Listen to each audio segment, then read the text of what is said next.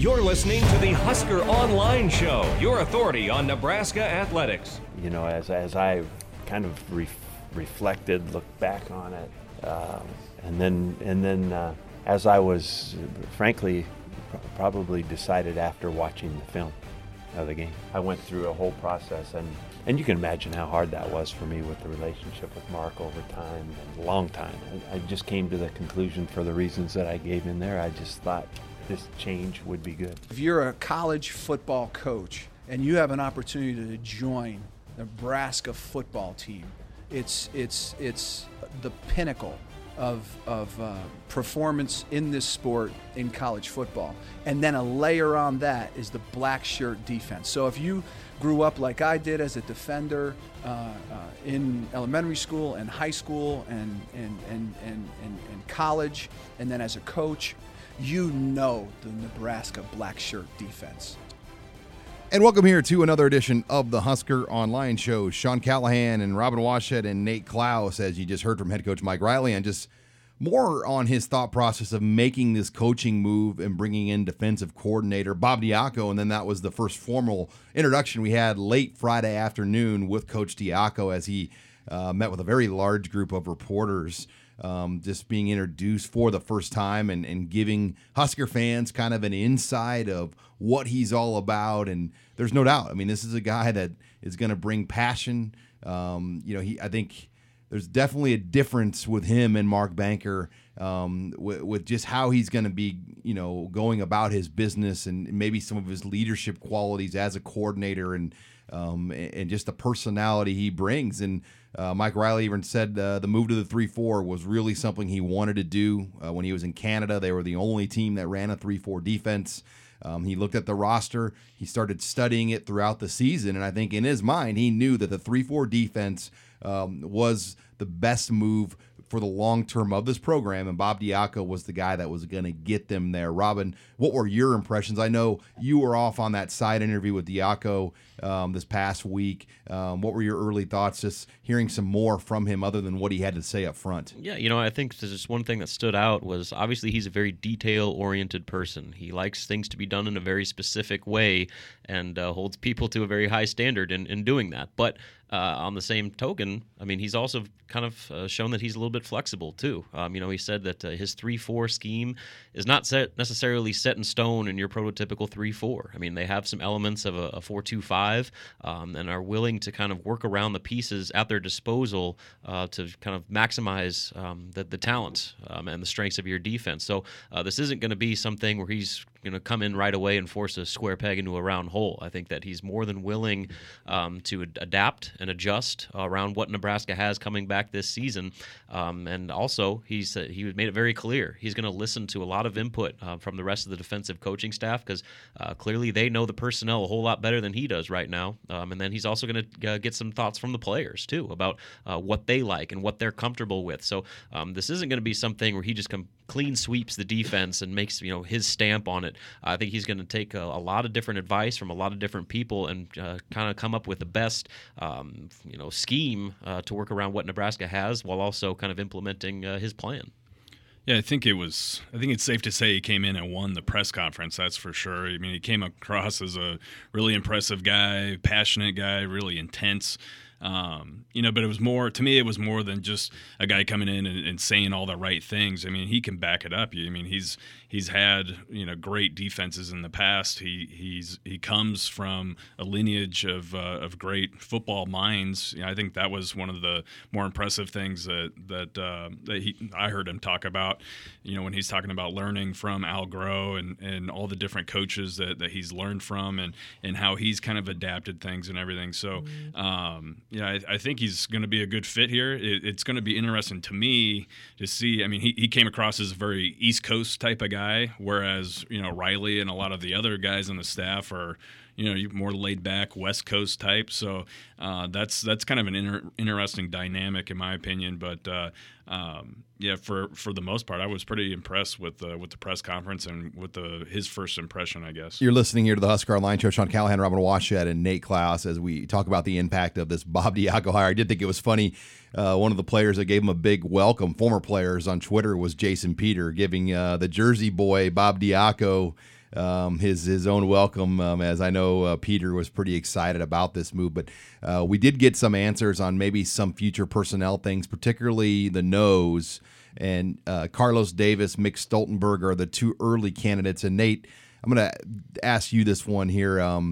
Yeah, I think there's a lot of experts on this nose and this 3-4 on the Red Sea Squirrels. There's been a lot of discussion.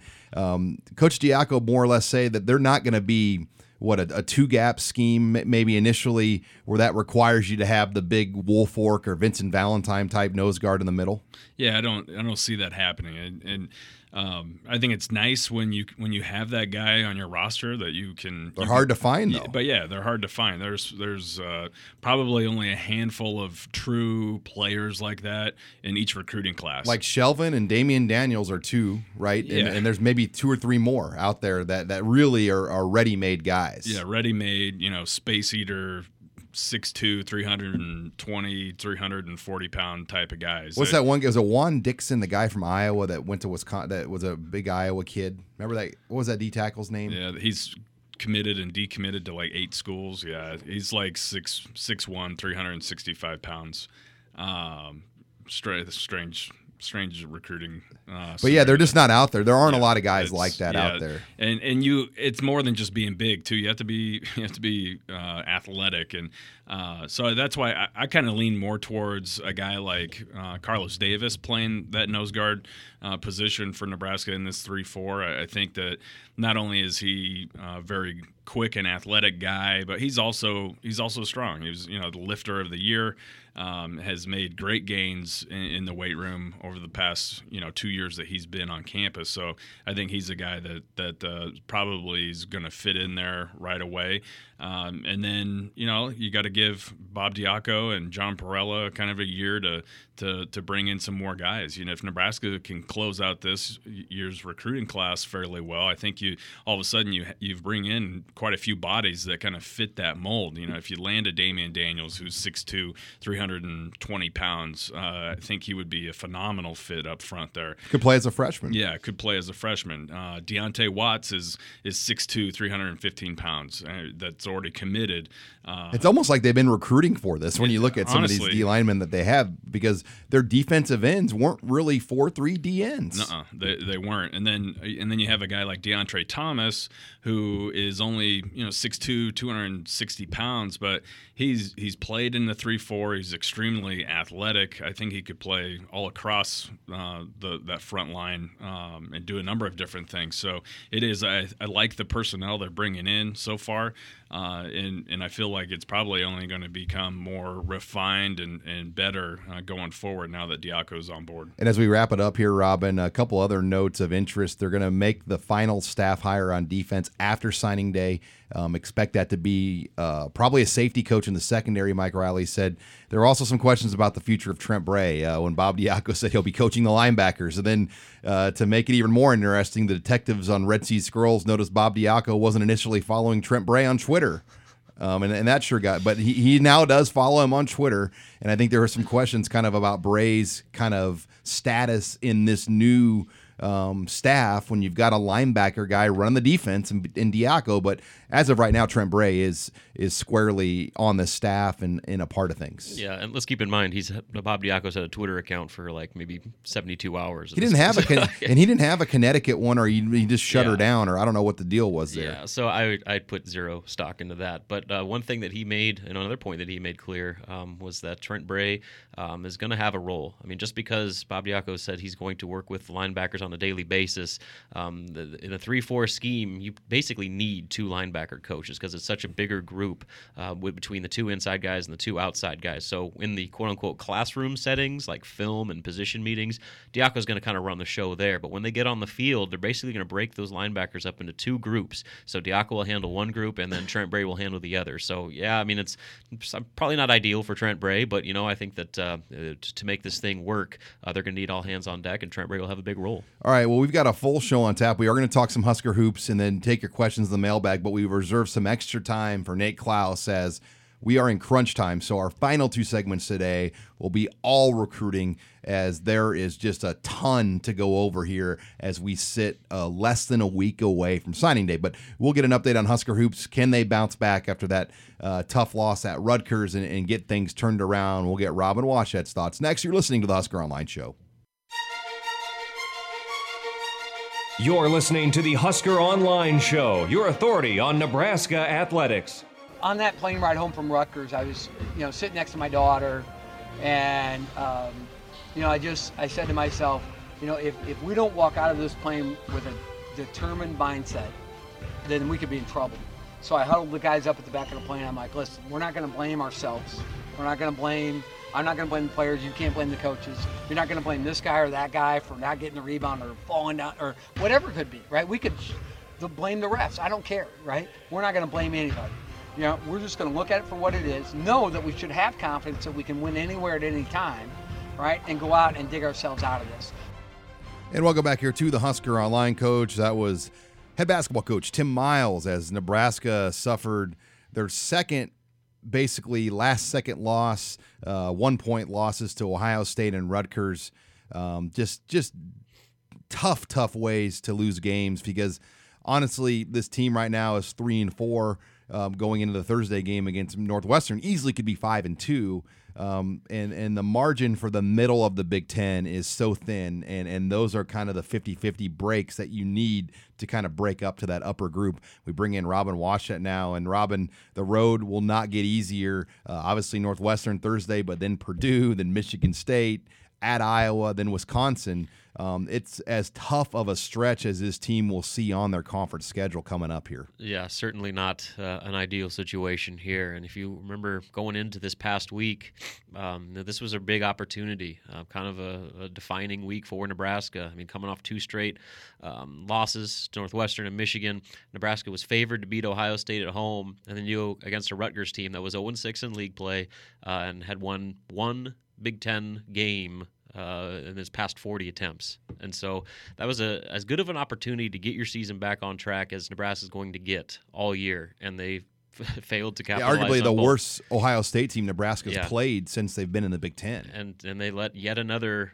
2 opportunities slip through their fingers. And so that's kind of been the story of this season. I mean, Nebraska's been close but no cigar far too many times, and now they're sitting at a point where if they don't pull off something magical, you really got to question if there's really any chance left at a legitimate postseason bid. But the one thing is, I mean, with the beauty of this conference is I don't know what to think. I mean, we're this far into league play, and I still don't have any idea what the Big Ten conference is. The top of the league has definitely separated. There are 4 teams: Maryland, Wisconsin, Purdue, Northwestern, that have kind of pulled ahead, and then Indiana. I think you can make a case. Wisconsin, yeah, you said Wisconsin. Wisconsin, yeah, Indiana is up there, and Michigan State's kind of fighting themselves up to that top tier, but.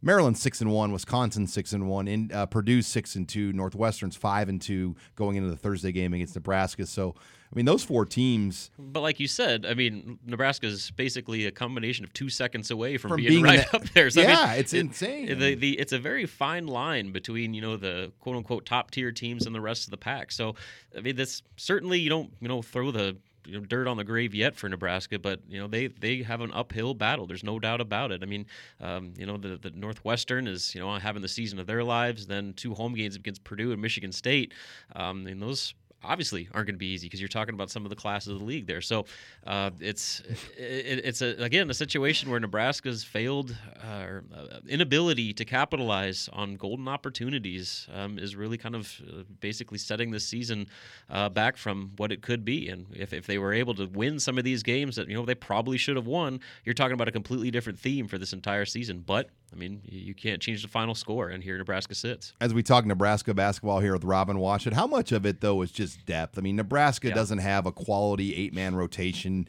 They're pretty much just throwing Band-Aids and plugging the dam with their finger and putting together an 8-man rotation each night that really is not a Big Ten 8-man rotation. Well, they have Big Ten players, but like you said, there's no depth. When you're working with 9 scholarship players following the injury to Ed Morrow, and he doesn't seem to be back, expected back anytime soon. I would expect this to last well into February before we get a realistic chance of him seeing the court again. So this is not going to change anytime soon for Nebraska. And with his loss, that's as big as anything. Because basically you're eliminating the bulk of your low post offense, the grit, your best the toughness. rebounder. Yeah, and just from a mentality standpoint, your enforcer. The guy that was going to hold his own in the low post and make teams earn it inside. You think about the Maryland and Indiana games, how hard he played, Rob, in those games. And those offensive rebounds to extend possessions and to just alter shots in the paint. That is his loss. It cannot be overstated. He's changed the entire dynamic of this lineup, and as a result, your other best players, Ty Webster and Glenn Watson, have had so much of the workload put on their shoulders that, quite frankly, I think they're wearing down. Ty Webster, turning the ball over twice in the final 2 minutes of that Rutgers game. He doesn't dribble the ball with his foot. Nebraska probably wins that game.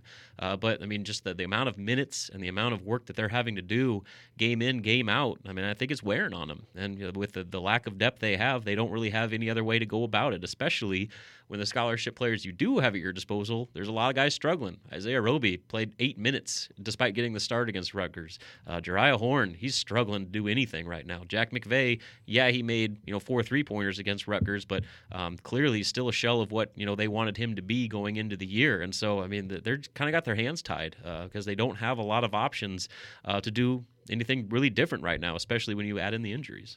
Yeah, there have been some positives. Jordy Schmonga has gotten better here, Robin, and then as you mentioned, Jack McVay has kind of come out of his slump, and he's giving this team more, and they need that. They need all the extra contributions. Heck, we saw Nick Fuller come in and give some quality minutes, even in that Ohio State loss. So they're doing what they can. But yeah, this stretch, you look at playing Northwestern coming up, and then some of these other games, like you mentioned, Purdue, Michigan State, and then Iowa, and then Wisconsin. If you get 2 wins out of those 5, I think a lot of people would consider that a success. Yeah, if you go to kenpom.com, which I use as a very good resource. Sounds like you live on that site. I do. It's fantastic. Anyway, over the next final 11 games this season, he has Nebraska winning 2. And with one of those, it's a 50-some% chance to beat Illinois at home, and then a 63% chance to beat Penn State at home. Otherwise, right now, he has Nebraska finishing 13-17 overall and 7-11 in the conference. See, I think they could beat Michigan at home at the end of the year. That's their last home game on March 5th. You think so? So if you want to go by the Ken Pom percentages, they have Nebraska losing that game, but a 47% chance to win it. So, that's a toss-up game. And so that's kind of what it's going to come down to. Can Nebraska win the toss-up games? Can they beat Michigan State at home? Michigan State, like you said, is not nearly the powerhouse that they normally are. Can they, obviously beat, what's another close one? Illinois, and then Michigan. At Iowa is going to be a tough game, but Iowa, they give them a 38% chance to win that game, but who knows? I think a lot of it, though, is just, can Nebraska hold up? I just worry about how much gas is left in the tank because none of these games are going to be easy. There's no such thing as an easy game, especially this late into conference play. And with the lack of depth that we talked about and just their star players seemingly starting to wear down, I'm uncomfortable thinking that Nebraska has, yet another resurgence left in them. But, there's plenty of opportunity to prove otherwise. All right, a lot of pressure here on Tim Miles as he's just going through the meat grinder of that 18-game Big Ten schedule. Robin Washut will have full coverage of all the action here, including Sunday's game against Purdue. That's an afternoon game at 3:30 in Pinnacle Bank Arena. When we come back, we're going to take your questions in the mailbag. Next, you're listening to the Husker Online Show. This is Husker Online, your authority on Nebraska athletics. We really appreciate the support of the department. Sean stepped up on this one big time, and when we explained the research that we had done and the qualities this guy brings, and as you guys know, the landscape out there for these top coordinators is pretty interesting. It's kind of what you are going to need to do, but as usual, they stepped up and did it. Sean did a great job. And welcome back here to the Husker Online Show. That was head coach Mike Riley just really commending athletic director Sean Eichhorst of kind of opening the checkbook, stepping up for the program in that hiring of Bob Diaco. Because let's face it, when Mike Riley was at Oregon State, he didn't have the ability to fire a $580,000 guy to bring in an $875,000 coordinator. It was a totally new playbook for Mike Riley to go through this process, and athletic director Sean Eichhorst, who has a lot of pressure on him, rightfully so, stepped up and helped them make this hire. Welcome back to the Husker Online Show. Sean Callahan, Robin Washett, Nate Klaus. We bring in intern Matt Reynoldson as we have a full bag of questions this week, Matt, in the mailbag. Absolutely, and starting it off with a very common question from the week. It happens to be about nose guards.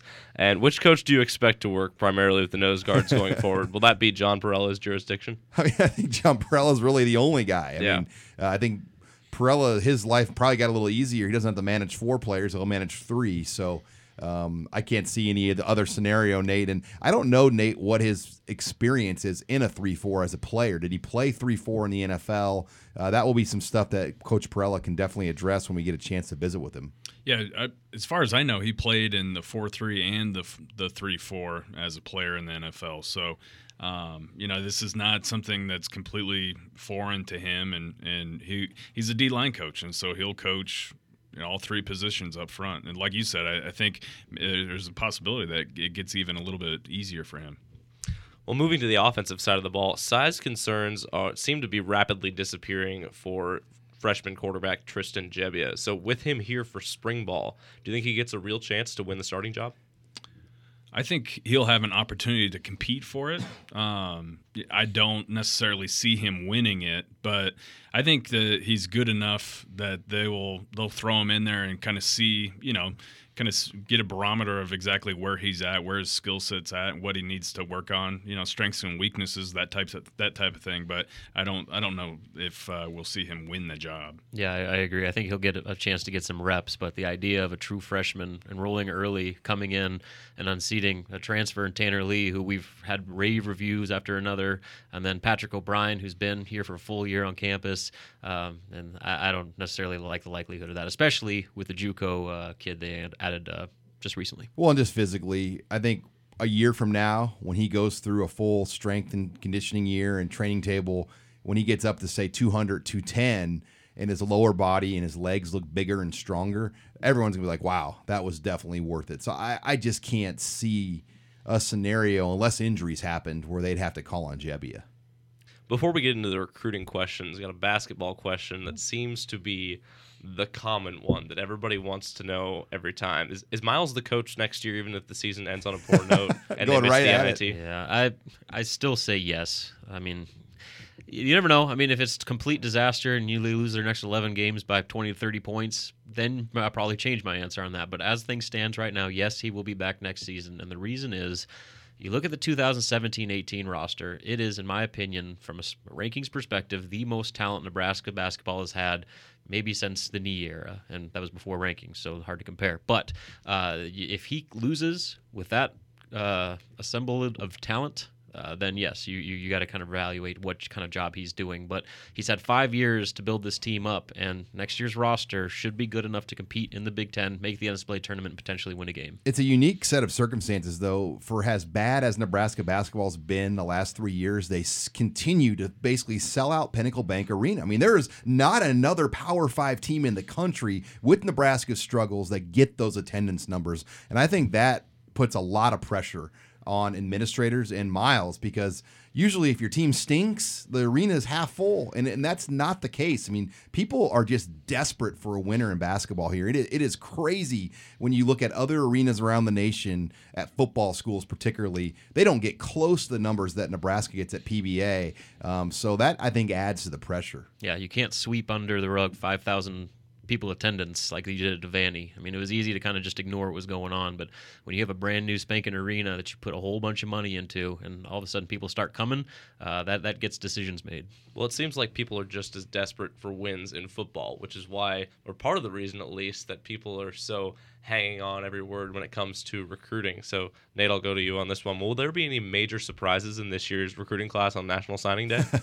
Well, I think you're going to be in for at least a few surprises, one way or the other. Things are setting up for kind of a boom or bust on signing day, because literally every recruit that they're in on at this point in time seems to be going to be announcing on signing day. So you're going to see Nebraska fill out the class, I think. I have no question that they'll be able to fill things out, but will it be all of their top guys, or will it be, some of their and I don't want to call them Plan B guys, but will it be some of the guys that they're maybe haven't been recruiting quite as long? So, and that's the good thing. I think regardless of what happens, they're in on, their Plan B, quote unquote Plan B guys, as people on the scrolls like to say, are players that have offers from USC and Oregon. I mean, they're quality, top-notch quality athletes. So you can't go wrong. But signing day is going to be one crazy wild ride for sure. I think the scary thing though is history will tell you in recruiting at Nebraska that signing day announcements have not gone Nebraska's way. And I think that if you're a true follower of history of Nebraska recruiting, that probably has you maybe the most worried for Wednesday, because typically the longer it goes, if it goes to signing day, those are the battles where the kid stays home or closer to home. But you get the feel it's different this year, but we've said that before. And I think that's the fear of the unknown is what makes this signing day just so unique over all the ones we've covered. You're listening to the Husker Online Show. Sean Callahan, Robin Washington, Nate Klaus. We're taking your questions in the mailbag. Matt Reynoldson, what do you have next? Well, there's just under a week until National Signing Day of 2017, but people are already looking ahead to 2018. So I'm going to kind of mesh two questions together here to cover all my bases. But first of all, what type of approach do you see the staff taking next year for recruiting with limited scholarships, and who are some of the big walk-on name possibilities for 2018? I think that limited number thing will take care of itself. It will grow itself closer to 20 when it's all said and done. It always does. I don't think I've ever been around a year, and Nate can attest to this, where it's been like a 13-man class, and it just doesn't. It just usually takes care of itself, whether it's injuries, natural attrition.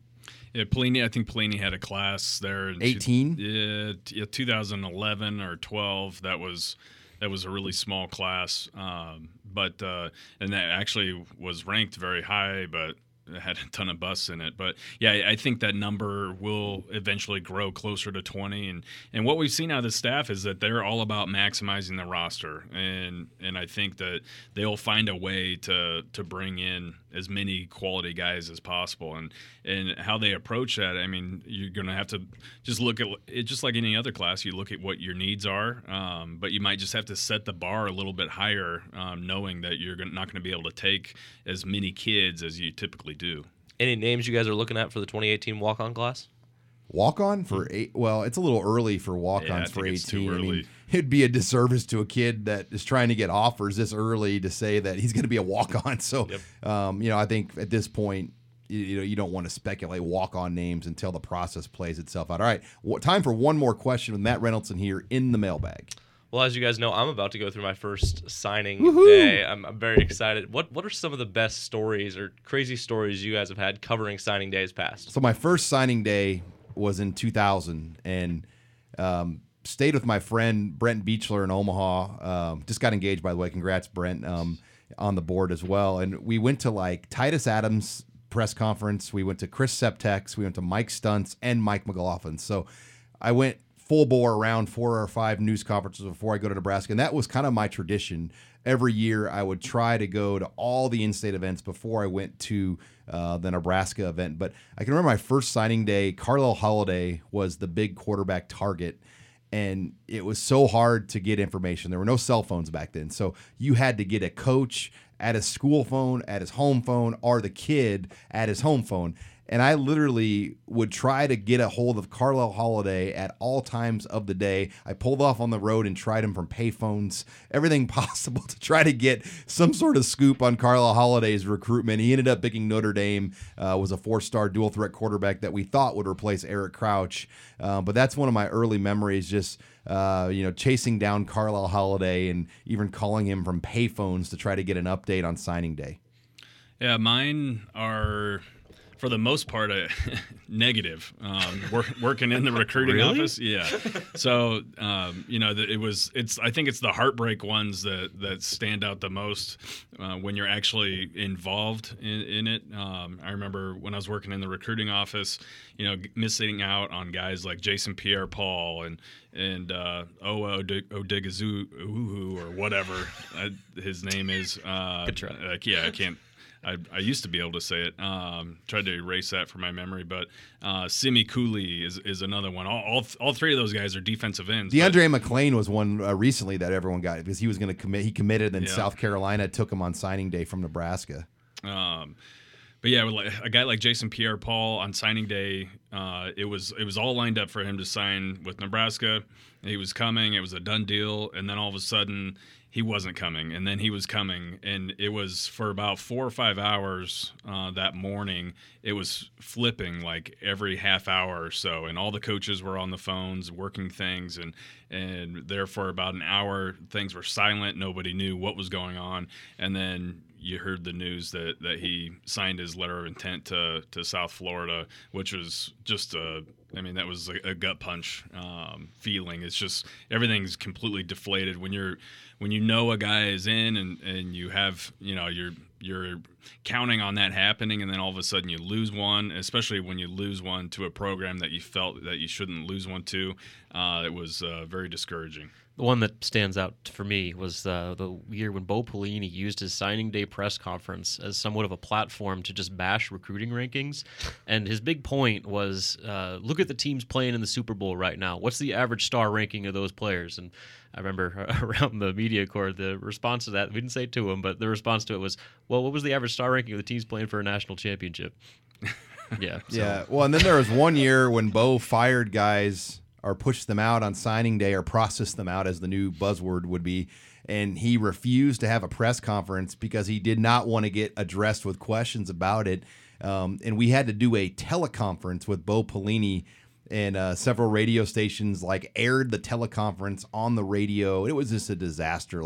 Why the heck would you not have a signing day press conference is beyond me, other than the fact that Bo did not want to be asked about basically firing, I think it was Sean Watson and Ted Gilmore that year, and processing him out the door. And then Bo didn't even show up to the recruiting dinner that same year, nor did those guys. So there was definitely some backdoor drama with Pelini on signing day. So we have to take a break here. When we come back, I promise we are going to talk recruiting, 2 full segments with Nate Klaus. That's next here. You're listening to the Husker Online Show.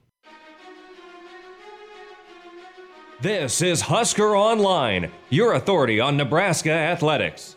Andrew is a junior college quarterback that when we approached him about being here, we did some film study on who could that guy be, because we ran into, as you know, at the end, some issues with the depth of that position. We wanted to add a walk-on quarterback, and so he was actually the first guy we reached out to. I think it'll be good for our depth, and I think that room is just the right size. I don't want it any bigger, but as we found out, we can't have it any smaller either. And welcome back here to the Husker Online Show. Sean Callahan, Nate Klaus. So it's head coach Mike Riley discussing the latest quarterback addition in Nebraska. They kind of quietly brought in Andrew Bunch, who was a former Rivals.com 5.53 star quarterback that had multiple FCS offers, runs under a 4.6 40, did very well at some of the Rivals events before going to Scottsdale Community College, Nate. But did you find it interesting that they kind of kept this one hush-hush? Was that by design, or, what was the thought process of kind of making, because all the walk-ons have been pretty well noted, but this one definitely got kind of kept pretty quiet. Yeah, it's interesting the way that played out. I don't know if it's because Andrew isn't necessarily all that active on social media, and definitely wasn't on anybody's radar, so I think that played a part of it. But I could see where maybe Nebraska didn't really want to publicize this too much and make it a bigger deal than maybe what it needed to be, since they brought in a graduate or a transfer quarterback last year, bringing in a JUCO quarterback this year. That could be some ammunition that some other teams use against Nebraska in their quarterback recruiting, even though he's just a walk-on. But this is about as good of a walk-on quarterback as you're going to ever get. I mean, absolutely. Riker Fife obviously was a great walk-on. Ron Kellogg, I guess you could call a great walk-on quarterback. He played and did some key things here at Nebraska, but you look at Bunch and his skill set, and it's very intriguing. Yeah, it is. He could do a bunch of different things for you. He obviously comes in and has some experience under his belt. So I think it was a smart move by Nebraska because, like Mike Riley said in the intro there, they had a lack of depth there in that room, and there was some times where things were pretty hairy, especially the last few games of the season. So you definitely don't want to go any smaller than what they were at.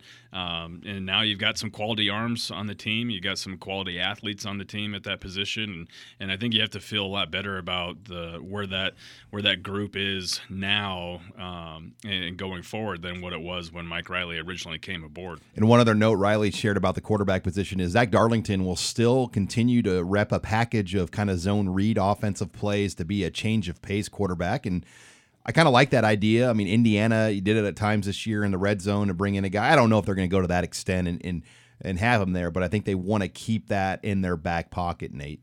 Yeah, it's nice to have the option to do that if you want to, or if a certain situation arises. And you want to rep that. Obviously, you don't want to just bring in Zach Darlington, in the cold and try to, tell him, hey, this is what we're gonna run. So I think it makes sense to do it. And that way, if you ever get into a situation or playing against a team that you think it could be really effective in or against, you can kind of pull that out of your back pocket if you ever need it. All right, you're listening to the Husker Online Show. Sean Callahan, Nate Klaus, as we are getting you ready for signing day. And Nebraska had a big recruiting weekend, Nate, this past weekend. They'll have kind of a smaller scale weekend here with a handful of visitors in here this weekend. But what can you tell us about the weekend? Diamador Lenore was in Lincoln, the nation's number one ranked athlete. Elijah Blades, a top corner among many other top guys that were here in Lincoln. Well, yeah, and then you had Brian Thompson, a four-star wide receiver. So you had 3 4-star athletes, all from California. All from all amongst the top players in the state of California, and especially with Lenore and Blades. I mean, those are 2 guys that are regarded, 2 top 100 players that are regarded as a couple of the top athletes in the state of California and really in the entire country. Lenore, I think, is especially after his performance at the U.S. Army All-American game, I think there's no question that he's one of the more superior athletes in the country and could possibly make an impact on offense, defense, and special teams. And that's kind of what they pitched to him. He called it the Adoree Jackson, pitch, where they think he can come in and primarily be a cornerback for them, but also find a role on offense as a wide receiver and make an impact on special teams as a return guy. And that's very appealing to him. A lot of these types of kids nowadays that are super athletic, everyone's aware of branding. All these kids want to try and make it to the NFL, and especially now the guys like Adoree Jackson and Jabril Peppers want that. He called it the Adoree package. Yeah, and now that they've had some success playing on both sides of the ball in college and have kind of created a brand almost, their household names. I think a lot of other kids now are saying, well, that's what I want to do too. I can be that guy. I can do that. And so I think that was important for Nebraska to kind of lay that out for Diamador. But the other thing is he came in for the spring game last year, enjoyed that visit, but really wasn't able to spend a ton of time with the coaches and with the players. He was able to bring his parents in this week and really bond with the coaching staff, bond with a bunch of the players on the team, and have his parents see a lot of the same things that he saw last spring.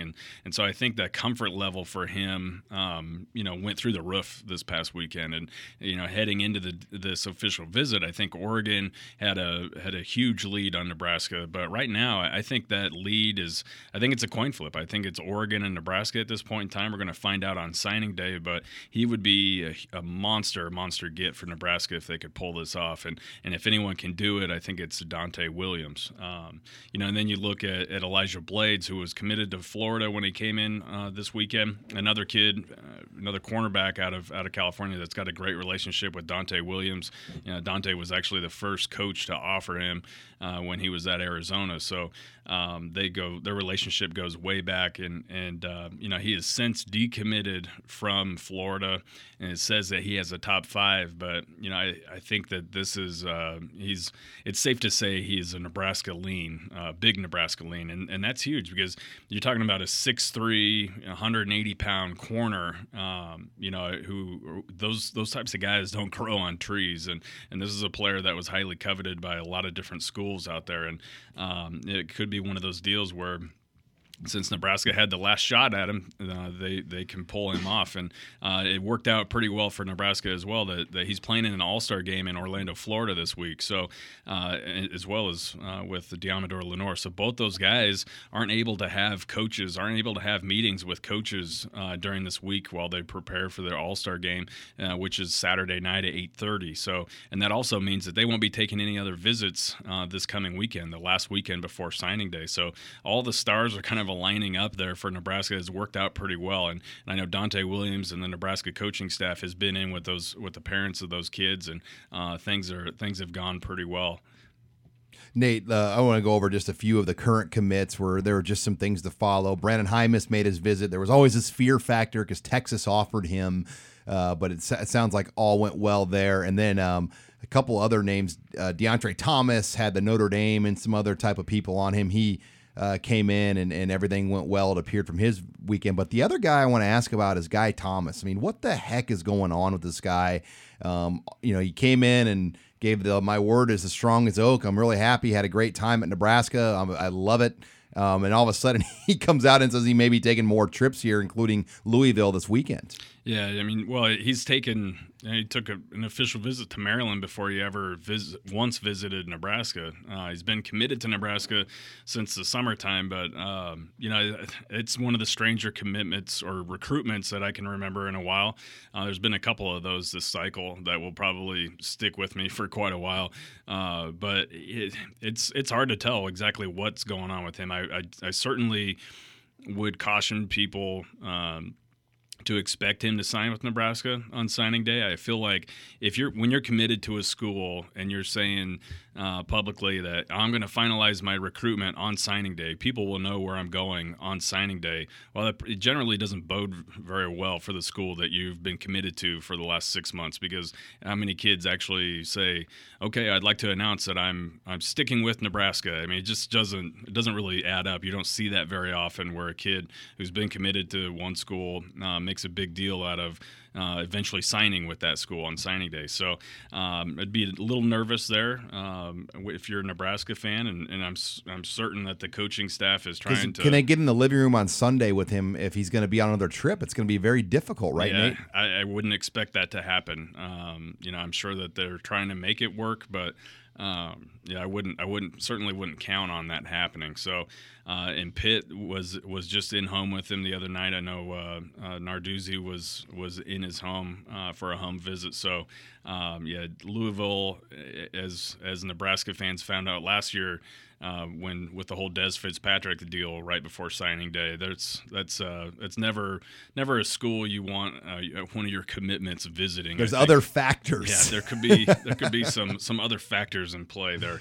But the good thing is you've got guys like Brendan Hymas, who has been committed to Nebraska since last spring, and had a late rush of offers down the stretch from a bunch of in-state schools. He's from Austin, Texas. Texas comes in with an offer. Baylor comes in with an offer. TCU comes in with an offer, all wanting him to take visits, and he turned all those schools down to stick with Nebraska. So I think you have to love that. And same with DeAndre Thomas, has been committed to the Huskers for a long time, had Notre Dame all over him, but takes a visit this past weekend. Mom and DeAndre are all on board with the Huskers, and you couldn't ask for much more from those two kids. All right, when we come back, we're going to set you up for what's going to be maybe one of the busier signing days that we've ever seen around Nebraska. We'll get Nate's full rundown of, as a Husker fan, what you need to be watching and kind of a rundown of the announcements and what we know. That's next year. You're listening to the Husker Online Show. You're listening to HuskerOnline.com, your authority on Nebraska athletics. Final segment here of the show. Sean Callahan, Nate Klaus, as we are getting you geared up for National Signing Day on Wednesday, Nate, and it is going to be a day. I mean, the 4 to 7 hours of kind of announcements that are going to be going on. Husker Online, first of all, may blow up. I mean, it is going to be as busy of a day on the Red Sea Scrolls with announcements, Husker fans. It's going to be so much to process, Nate.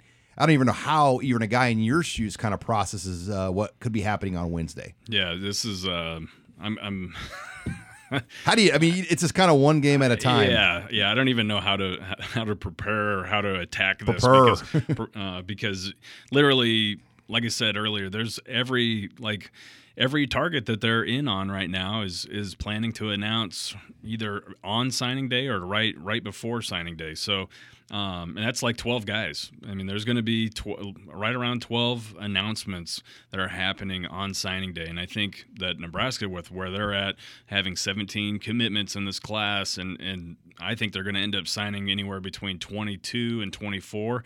That means that signing day is going to be crazy busy.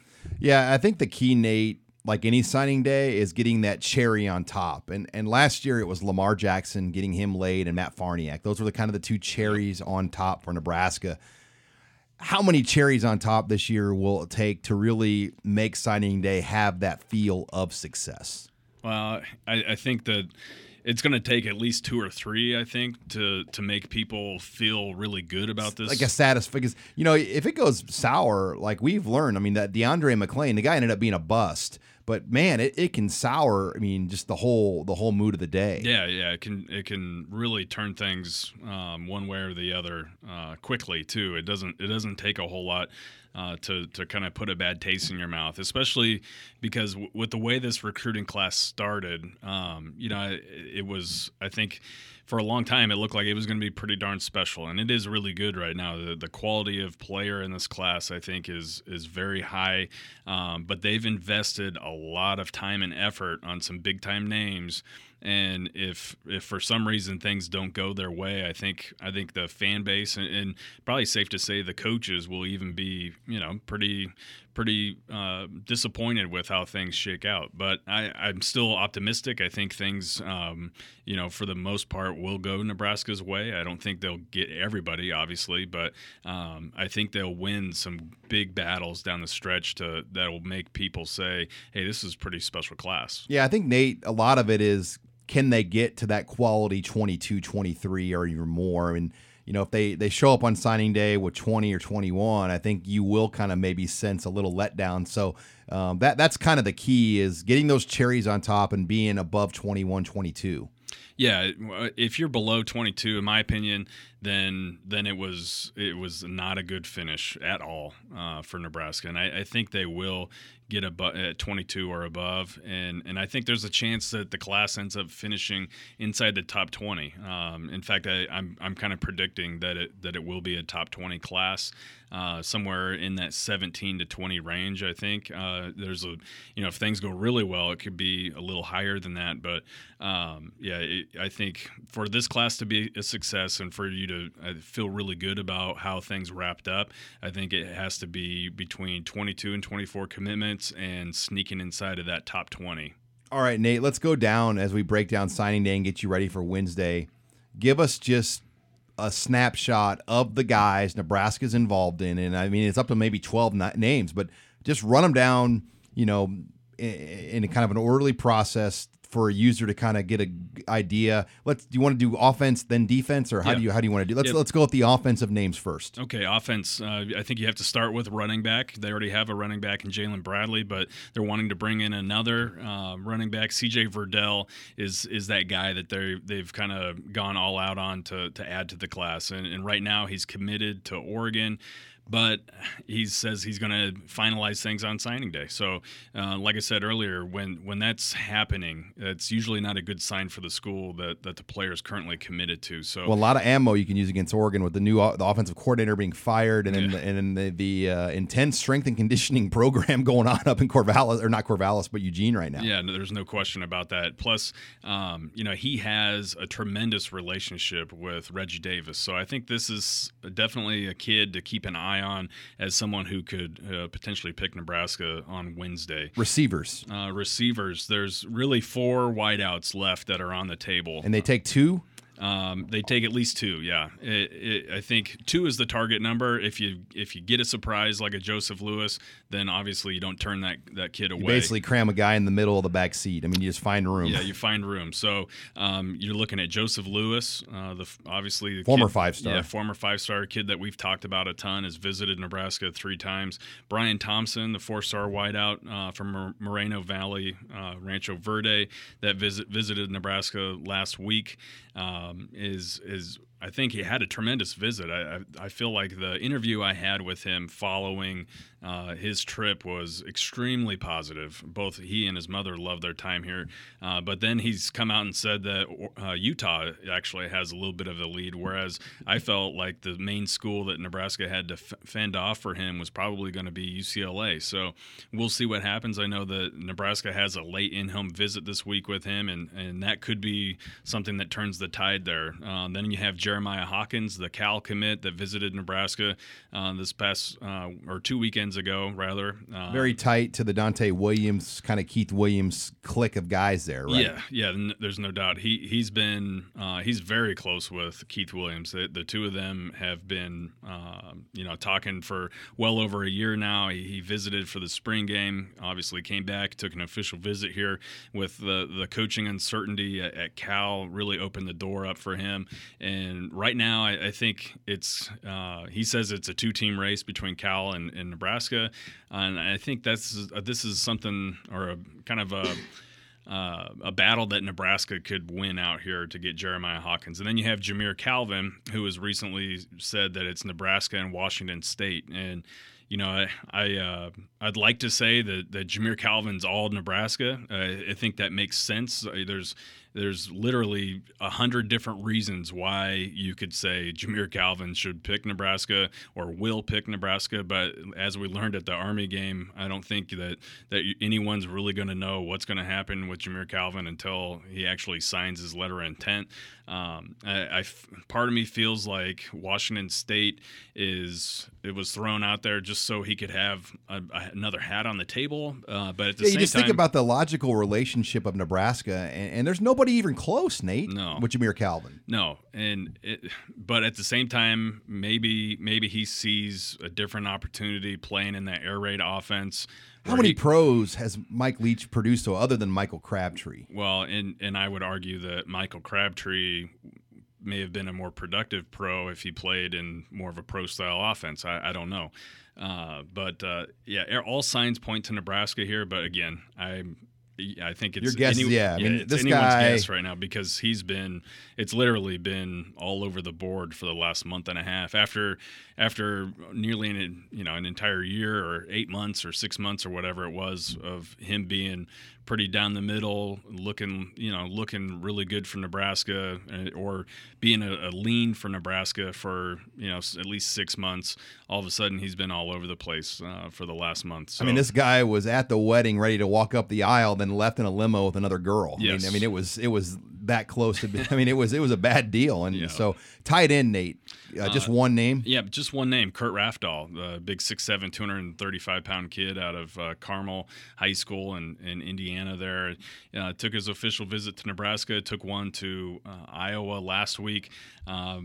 Just picked up an offer from LSU, so it's going to be interesting to see if he visits Baton Rouge this weekend before signing day. The thing about Kurt Rafdahl is he does not talk with hardly anybody, and when he does talk with a reporter, he really is very good at giving absolutely nothing away. I don't think anyone really knows what he's going to do. I feel confident in saying that I think Nebraska stands a good chance at landing him, but at the same time, I'm not going to say, I penciled Kurt Rafdahl in for Nebraska's signing class. I don't know if that's going to happen. What I do know is that Nebraska's been very high on him from the get-go. They've been recruiting him hard since last spring. Even when they filled up at tight end with the commitment of Reese Lato in August, there was 2 players that they continued to recruit, and one was Kurt Rafdahl. The other one was Josh Falo, top 100 tight end out of California. And so when Lato decommitted, Rafdahl had actually decommitted from Indiana and opened things up too. So that kind of got Nebraska right back in it. So there's a very good relationship, an established relationship between Rafdahl and Tavita Thompson, which is good. So I think it's trending upwards with him. Now, defensively, Nate, when you look at it on the front seven, other than Damian Daniels, and then obviously Guy Thomas currently commit. There's some drama on what's going to happen there. Are any linebackers or defensive linemen other than Damian Daniels and Guy Thomas you're going to watch on that front seven? Nope, it's just one guy in that front seven, and that's Damian Daniels, the 6'2", 320-pound kid. Big. I mean, one of the top priority guys, though. Yeah, absolutely. I think you could say that he is the top priority in this, out of the remaining targets on this list. I think with what he brings to the table as far as, especially with the new change in scheme, being 6'2", 320, an all-state selection, one of the top defensive linemen in the Dallas Metroplex area, this would be a huge get for the Huskers. And then you look at defensive back. That's where all the drama is. That's right? Where all the drama is, really, between wide receiver and defensive back. It's all the skill guys, go figure, right? So you've got the need for one or two defensive backs, but you've got about 5 guys there to pick from. So you have to feel like Nebraska is going to round out that class relatively well. Greg Johnson, the teammate of Joseph Lewis, is obviously a kid that they've been on for a long time. Dante Williams was able to secure his commitment at Arizona, and then when Dante came to Nebraska, he decommitted from Arizona. But now it seems like this is going to be a Nebraska-USC race, maybe Oregon in there just a little bit. I feel like USC has a little bit of the edge right now, though. Diamador Lenore, like we talked earlier, one of the top overall athletes in the country. This is Oregon, Nebraska. And right now I feel like it's a coin flip. Nebraska is supposed to be in a home with him late this week. And again, I think that could be what pushes him over the edge potentially. Just like Elijah Blades, he's at that All-Star game. So he's not being bombarded with a bunch of coaches coming by his school or coming by his house and seeing him in person, which actually could play to Nebraska's favor here, especially since I think Elijah Blades, who is all of a sudden a very, very big Nebraska lean, those two guys are friends. And not only did they spend all weekend on campus with one another during their official visit, but now they're spending all week in Orlando, Florida, practicing together for the International Bowl, playing for Team USA there. So I think the stars could be kind of aligning there for the Huskers. And then you have a couple wild cards here. Michael Onye-Maobi, who's the former Cal commit that's reopened things up. Really, Nebraska's in on him strictly because of Dante Williams. And then Tony Wallace, who's currently committed to Arizona, who is a terrific athlete out of Las Vegas, who, once again, Nebraska's in the mix here strictly because Dante Williams. And I think if Nebraska wants Tony Wallace, they get him. I think that's a slam dunk. If the numbers work out, he will be a part of this recruiting class, no question about it. Well, it's going to be a very busy signing day. I promise you, next week on Thursday, we will have a complete show that's 100% recruiting with me and Nate Klaus. And we may even throw in the mailbag. We'll see kind of how things shake out, though, as there might be just too much to get to here for an hour show. So we'll get you ready, though, as make sure you're on Husker Online. It is your number one source for recruiting coverage in the state of Nebraska following the Huskers. Thanks again for joining us this week on Husker Online, your authority on Nebraska athletics.